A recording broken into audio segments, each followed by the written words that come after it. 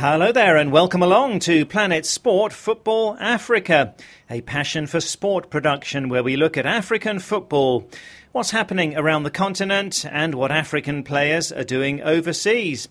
I'm Steve Vickers and this week's show again comes to you from Kigali in Rwanda, where the 2016 African Nations Championship is at the quarter-final stage. The hosts Rwanda have a difficult game against DR Congo, but they are hopeful. We're already achieving, and we believe we're good enough to keep going on in this tournament, and that's the aim, and we'll take it game by game.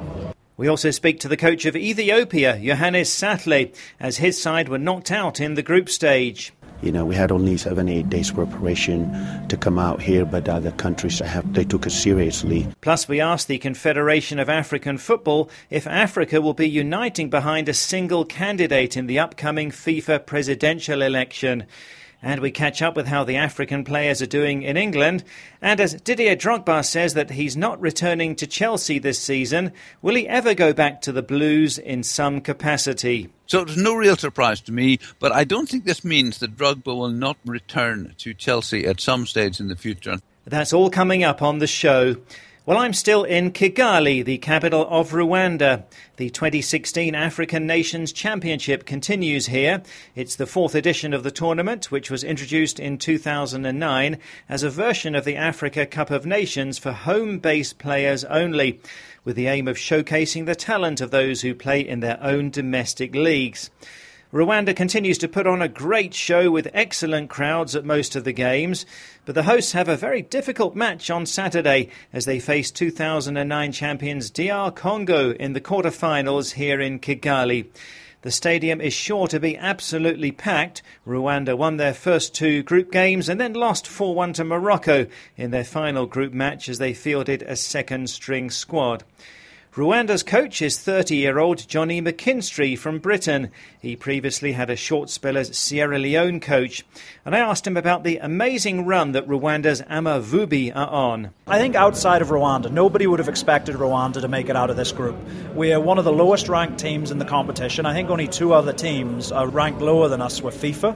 So for us to make it out of this group of some giants of African football is an achievement in itself. No Rwandan team has ever made it to the knockout phases of a major competition. So we're already achieving, and we believe we're good enough to keep going on in this tournament, and that's the aim, and we'll take it game by game. It's amazing you put such confidence in such young players. Your back four, for example, are 19, 20, 21 years old.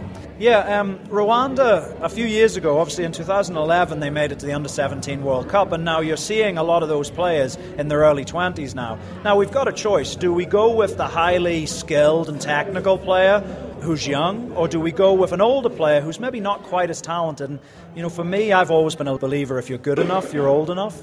And even though there's young players like Emery Bayasenge, for example, he's only 21, but he's got 25, 26 caps for the national team already. So they're young players, and this competition's excellent for young players like that, because hopefully some of them get the opportunity to go and play outside, because scouts will be coming here and they'll look at the age of our players and go, wow, 18, 19, 20, there's potential in him, there's great value in him. So hopefully that'll happen after the tournament. That's Rwanda coach Johnny McKinstry, and it is likely that some of his players will attract the attention of the scouts here.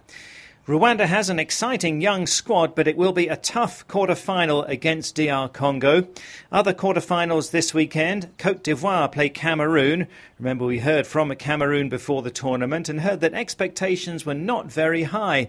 But they've gone through to the quarter-finals in style with 2 wins and a draw, including a 3-1 win over DR Congo.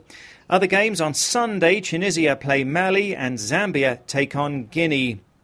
Well, 8 teams have been knocked out at the group stage, and among them are Ethiopia, who finished bottom of Group B with 1 draw and 2 defeats. Ethiopia were a founding member of the Confederation of African Football, along with Egypt and Sudan. The 3 teams played at the 1957 Africa Cup of Nations, with Egypt winning and Ethiopia second. Ethiopia qualified 9 times for the Nations Cup between 1957 and 1982, but they had a long wait for their 10th appearance, which came 31 years later in 2013. They went out at the group stage there in South Africa, but 2013 was a memorable year for Ethiopia as they finished top of a World Cup qualifying group ahead of South Africa and made it to the final qualifying round, losing though to Nigeria 4-1 on aggregate. But 2014, 2015 and now 2016 have not been so successful as they failed to make it to the 2016 Nations Cup and then went out at the group stage, as I say, here at the African Nations Championship. Well, after their exit here, I spoke to Ethiopia's coach, Yohannes Sahle, and asked for his reflections on taking part in the tournament. First of all, we really appreciate our players to make it to be one of the 16 teams in Africa to come to this CHAN tournament, because a lot of big-time countries didn't make it, like Algeria and Egypt and South Africa and Ghana, Libya. All those countries didn't make it, but we made it. So for that, we appreciate the work that the players they done. But once we came out here also, there are things that we have to learn, and we learned something. That is, one of them is having good preparation. We had only 7-8 days preparation to come out here, but other countries they took it seriously. They stayed, for a month or something like that, and have 3-5 friendly match. We had only one friendly match. Those things, I think, hurt us, because we have some also very young players, 17 years old guys, did not even play in our country in a Premier League. We took them out from the youth team. There are some guys playing in Division 2 level who's playing, for the national team. We brought a team, it's mixed, some experienced players and some younger players. So I think it's good for us now. The future looks better for Ethiopia, because now the young guys are coming out. They've seen the competition, the level. In the future, we have to do a better preparation. We just don't have to come for competition. Give us a picture of where Ethiopian football is right now, because 2013 was a big milestone when you qualified for the Africa Cup of Nations. The last couple of years, have they lived up to the promise of 2013? We're still waiting, for African Cup competition. We're still waiting. We have played 2 games. We won 1 and we tied 1 game. So the future will tell where we're going. But one thing that I see is the guys those played in 2013, 3-4 guys retired from the national team. 2-3 guys, the level of playing went down. So we're bringing almost half of the team, new guys, did not have any experience. I think, to me, during 2013, when we were competing, we should also take care of at that time. We knew that some of the guys, they're getting older. They're going to play only in club level, but they're not going to play in the national team. We should prepare replacement for them. We didn't do that. So from 2013, right away, when we came, we should, at that time, try to replace the older guys with experience, but we didn't do that. Now, we're still competing. As I said, we won 1 game, we tied 1 game, so we're still in it. That's what we're doing right now. That's Ethiopia coach Yohannes Sahle talking about the team's group stage exit here at the African Nations Championship in Rwanda, and with an overview of where the team is. And Solomon, really you can say the team didn't make further progress after that great year in 2013. Steve, I really do feel that Ethiopia's national football team has really not made any sort of progress since that great run in South Africa during the Africa Cup of Nations in 2013. Ethiopia really showed what they're capable of doing, and they had great support and crowd behind them. Though they got kicked out in the first round, but they showed a lot of promises in 2013. So they've been progressing, but it's just unfortunate that they came to the championship in Rwanda and not been able to get good results. I expected them to do better because, looking at the CHAN Championship, you play with local-based players, And Ethiopia, I feel their league is growing. Clubs like St. George's in Addis Ababa, and they've been doing well. But it's really unfortunate that they've not been able to do that. I feel they need to look at administration. They need to look at really preparation. Yes, so maybe Ethiopia would have performed better here if their preparations had been sounder. This is Planet Sport Football Africa, brought to you by Passion for Sport. You can follow us on Twitter. The handle is @PlanetSportFA. You can keep in touch with news about the show and African football news at PlanetSportFA, the Twitter handle. Our website is planetsportfootballafrica.com. You can listen to the programme on the website and find out more about the team. The website planetsportfootballafrica.com. Well, still to come, we asked the Confederation of African Football if Africa will be uniting behind a single candidate in the upcoming FIFA presidential election. The CAF point has been known since the month of August. The executive committee has said they will take time to decide on the matter. So that's coming up. Well, here in Kigali in Rwanda, we're having really good weather. Not too hot, mid to high 20s, and rain on many days. I'm on the balcony of my hotel room looking across the hills and valleys of this hilly country.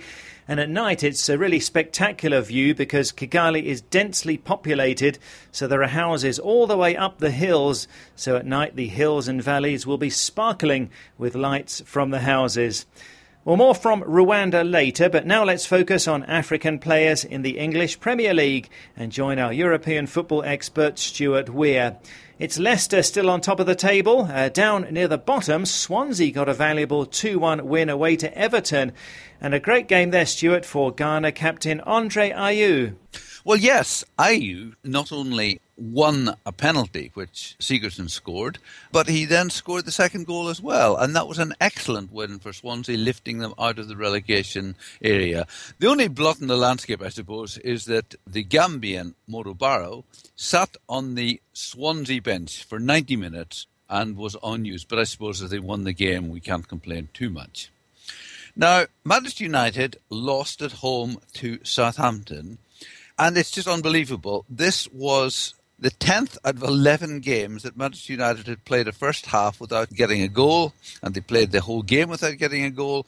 And Charlie Austin, who had just signed for Southampton, who'd been on the pitch for only 8 minutes, headed the winning goal with 3 minutes left of the match. Now, interestingly, the man of the match, according to the BBC, was Victor Wanyama, the Kenyan, who made 6 significant interceptions and found his man with 83% of his passes. Another impact of that game is that there are now stronger rumours than ever that Louis van Gaal's days at Manchester United are very much numbered. Watford beat Newcastle, a very significant win for them. And, of course, Odion Ighalo, surprise, surprise, scored their first goal. It was his 14th goal of the season. It was just at the beginning of the second half, 44 seconds into the second half, which apparently is the third quickest second half goal ever scored in the Premiership. Bet you didn't know that, Steve. And Ighalo has now scored 7 goals in his last 7 Premier League appearances at home. And another interesting factor is that his teammate Dini has created 6 of his 7 goals. There was a remarkable game between Norwich and Liverpool. Now, Norwich went 3-1 up, then Liverpool went 4-3 up, then 4-all, and then Liverpool won it right at the end. Cameroon Sebastian Basson getting the equaliser at 4-all. And the remarkable thing with that game is that the Norwich equaliser came in the 92nd minute, and then Liverpool won it with a goal in the 95th minute. And now, something very strange has been happening because we've had a spate of high-scoring games with late goals. For example, when Bournemouth and Everton drew 3-all, Barkley scored in the 95th minute, and then Stanislas in the 98th minute, 8 minutes into stoppage time. And again, when Chelsea drew with Everton, John Terry got the equaliser, again 8 minutes into stoppage time. And there have been several other games, like the Manchester United-Newcastle one, when Dummett equalised in stoppage time. So don't leave early in the Premiership is the moral, I think. Right, so lots of late goals then in the English Premier League. Now, there had been speculation that Ivory Coast and Chelsea great Didier Drogba was going to leave American Major League Soccer side Montreal Impact, where he's a player, and to return to Chelsea shortly as a part of the technical team. But that doesn't look as though it's going to happen now. Well, no, I mean, to be honest, I never thought this would happen, Steve, because Drogba is under contract to Montreal. And so, therefore, it could only have happened if they were willing to release him. Certainly, Hiddink said he would like to have Drogba there as an assistant coach. But given that Hiddink, he's only in temporary charge, to me it would seem a strange move for Drogba to come and be an assistant to somebody he knows is going to leave. So it was no real surprise to me, but I don't think this means that Drogba will not return to Chelsea at some stage in the future. I think there's a lot of love between the two of them, and so it could well happen. Right, so we'll be following any developments on that one. Now, on Monday, Ghana international Christian Atsu joined Spanish side Malaga on loan from Chelsea for the rest of the season. The 24-year-old player of the tournament at the 2015 Nations Cup spent the first half of the season on loan at Bournemouth, but didn't start any games there for the Cherries. So is this a good move for Atsu? I mean, for me, Atsu is a real enigma because, I mean, he's played 42 times for Ghana. He was outstanding in the Africa Cup of Nations, but he just has not cut it with any of the clubs he's played for in Europe. I mean, he's never got on the pitch for Chelsea. He was on loan at Bournemouth and got 10 minutes in the League Cup when they don't pick their strongest side. He was at Everton. He got 1 start and 4 substitute appearances. And I mean, really, his career at club level, for of course where he earns his money, is in danger of petering out. You know, he's had good contracts at Chelsea and on loan, but I mean, he's just simply not playing. So I think this is a make or break time for him. Malaga, of course, are middle of the table. So he ought to have a chance of getting on the pitch there, but he's really got to get out and do it. And I mean, his confidence, I'd have thought, can't be that high since literally he's played 10 minutes competitive football in the last 6 months. But again, we'll certainly follow with interest how he gets on at Malaga. Malaga is a nice club, small town. I've actually been to their stadium to watch. I remember sitting on a very hard stone step, but, you know, that was my problem, not theirs.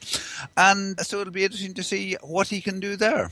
Well, we hope that it does work out for Christian Atsu at Malaga in Spain. Thanks for that, Stuart. There's a story from the English Premier League that we'd love to hear your views on Facebook and WhatsApp this week, because Crystal Palace have signed Togo striker Emmanuel Adebayor on a free transfer until the end of the season.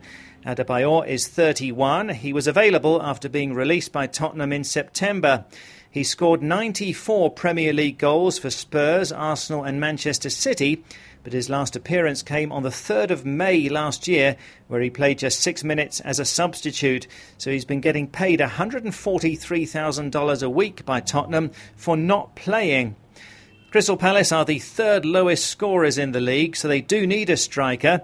They've given Adebayor an incentive-based contract that could lead to the club paying his full wages if he is a success, but he'll be getting around $100,000 a week in the meantime.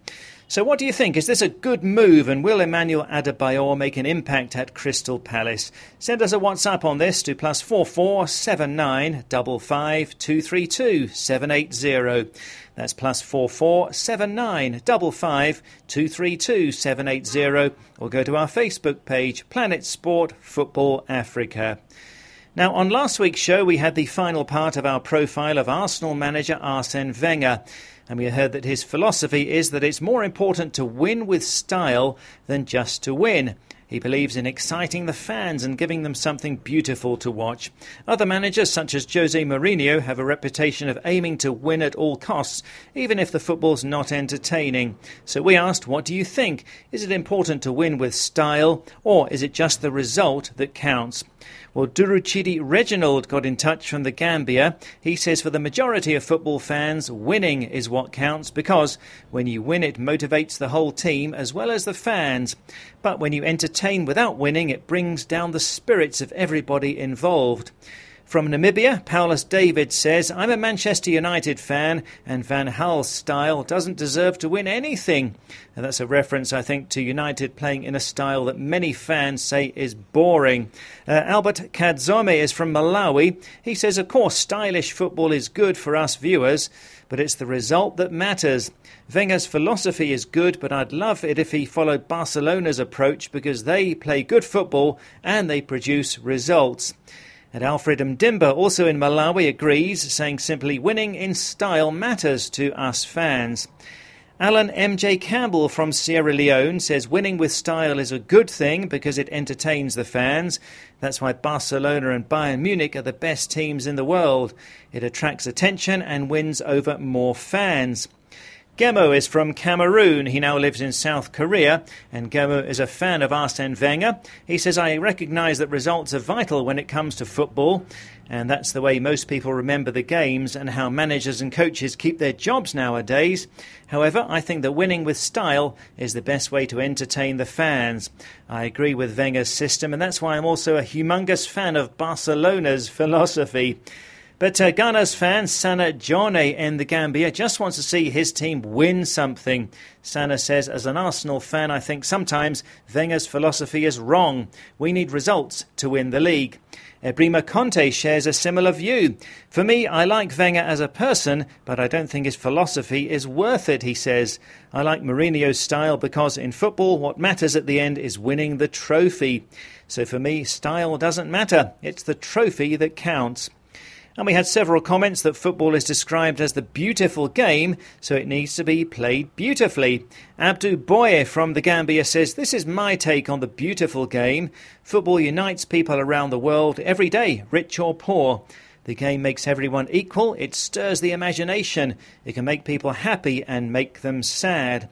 Sana Balde and the Gambia says, beautiful football is so vital. It makes the game interesting. The Gunners, Barcelona and Paris Saint-Germain play attractive football, but ultimately it is the results that matter.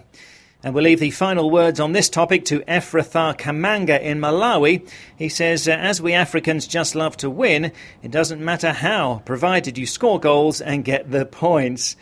And like many listeners, Cherno Jallo in the Gambia has been following the African Nations Championship here in Rwanda. I must confess, says Cherno, I'm very surprised seeing my favourite team, Nigeria, being eliminated at the group stage. But I must say kudos to the Sili National of Guinea for their exceptional performance. Yes, Guinea through to the quarter-finals after beating Nigeria 1-0 in their final group game. And finally, Gay Flor Aku in Liberia got in touch on Facebook. He says, this is my first encounter with Planet Sport Football Africa. I love Planet Sport. Well, thank you very much, Gay Flor, for your kind words, and it's good to hear that you're enjoying the show. So this week on Facebook and WhatsApp, we'd love to know what you think about Togo great Emmanuel Adebayor joining Crystal Palace. Is it a good move? Send us a WhatsApp to +44 7955 232 780. That's +44 7955 232 780. Or log on to our Facebook page, Planet Sport Football Africa. And you're always welcome to comment on any football issue that you like. Now, here in Rwanda, we have numerous influential figures in African football watching the games. They're here to follow the African Nations Championship and to meet next week for a CAF Executive Committee meeting. We've also had some of the 5 contenders for the FIFA presidency here to try to gain support. The FIFA elections take place on the 26th of February, and the leaders of the national football federations will cast their votes to decide who should replace Sepp Blatter. There is one African in the race, that's South Africa's Tokyo Sekwale. Also there, the UEFA General Secretary Gianni Infantino and former FIFA Deputy Secretary General Jerome Champagne.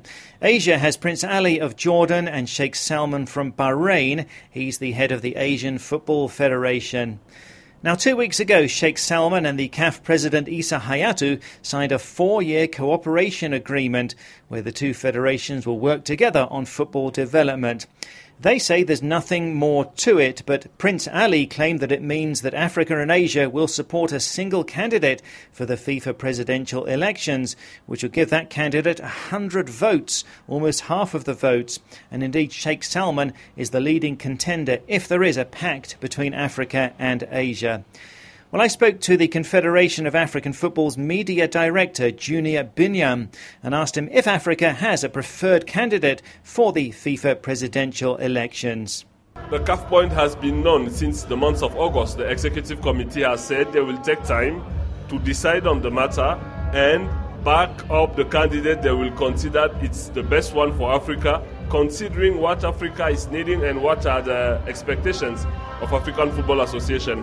And we are still 1 month to go to the election, so it's enough time to still make their mind, and many things can happen in between.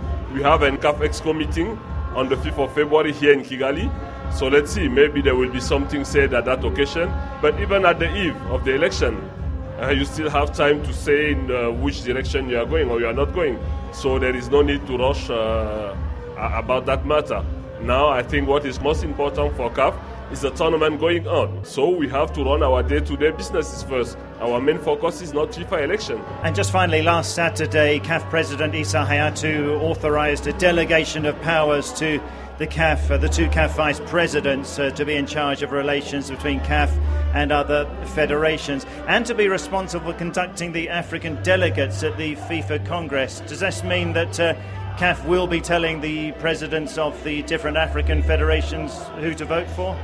But usually there is a common position, there is a direction given. After that, at the end of the day, each president of federation can decide alone with his conscience just to go left or right, but there will surely be at a point come together. You have that confederation meetings that are held on the eve of the Congress. There will be a come together, but what has been done by President Hayatou, as you know, is the acting president of FIFA. So he didn't want to get involved in what's going on in Africa now that we are getting in the last phase of the electoral process. And that's why that delegation of power was made on the 16th of January, basically. I was speaking there to the CAF media director, Junior Binyam. So, Solomon, what do you make of this? So which way do you see the FIFA elections going? And will Africa back South Africa's Tokyo Sequale? Steve, I really don't see Africa backing Tokyo Sequale because we haven't seen any public acceptance of Tokyo Sequale by the head of football associations across the continent, including Confederation of African Football. We need to see the Confederation of African Football coming out publicly and saying, look, we're in support of our only African candidate, Tokyo Sequale. He has visited them, I know, in Egypt to tender his manifesto. He has the support of the South Africa Football Association, which is great, but we need the whole continent to support him.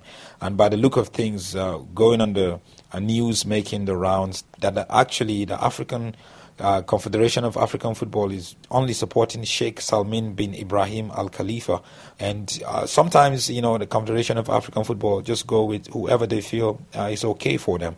And I do hope this will be a time for the Confederation of African Football to really consider, and this is the time to really support African candidate and to say, look, let's look at Tokyo Sequale's African candidacy and let's try to see how we could help him, and let's try to present the best possible African candidate. But I really don't see him really even getting 50% of the votes from Africa, and there are strong candidates in Prince Ali who came second to Sepp Blatter in the last election. So we have to be there and just wait and see how it's going to go.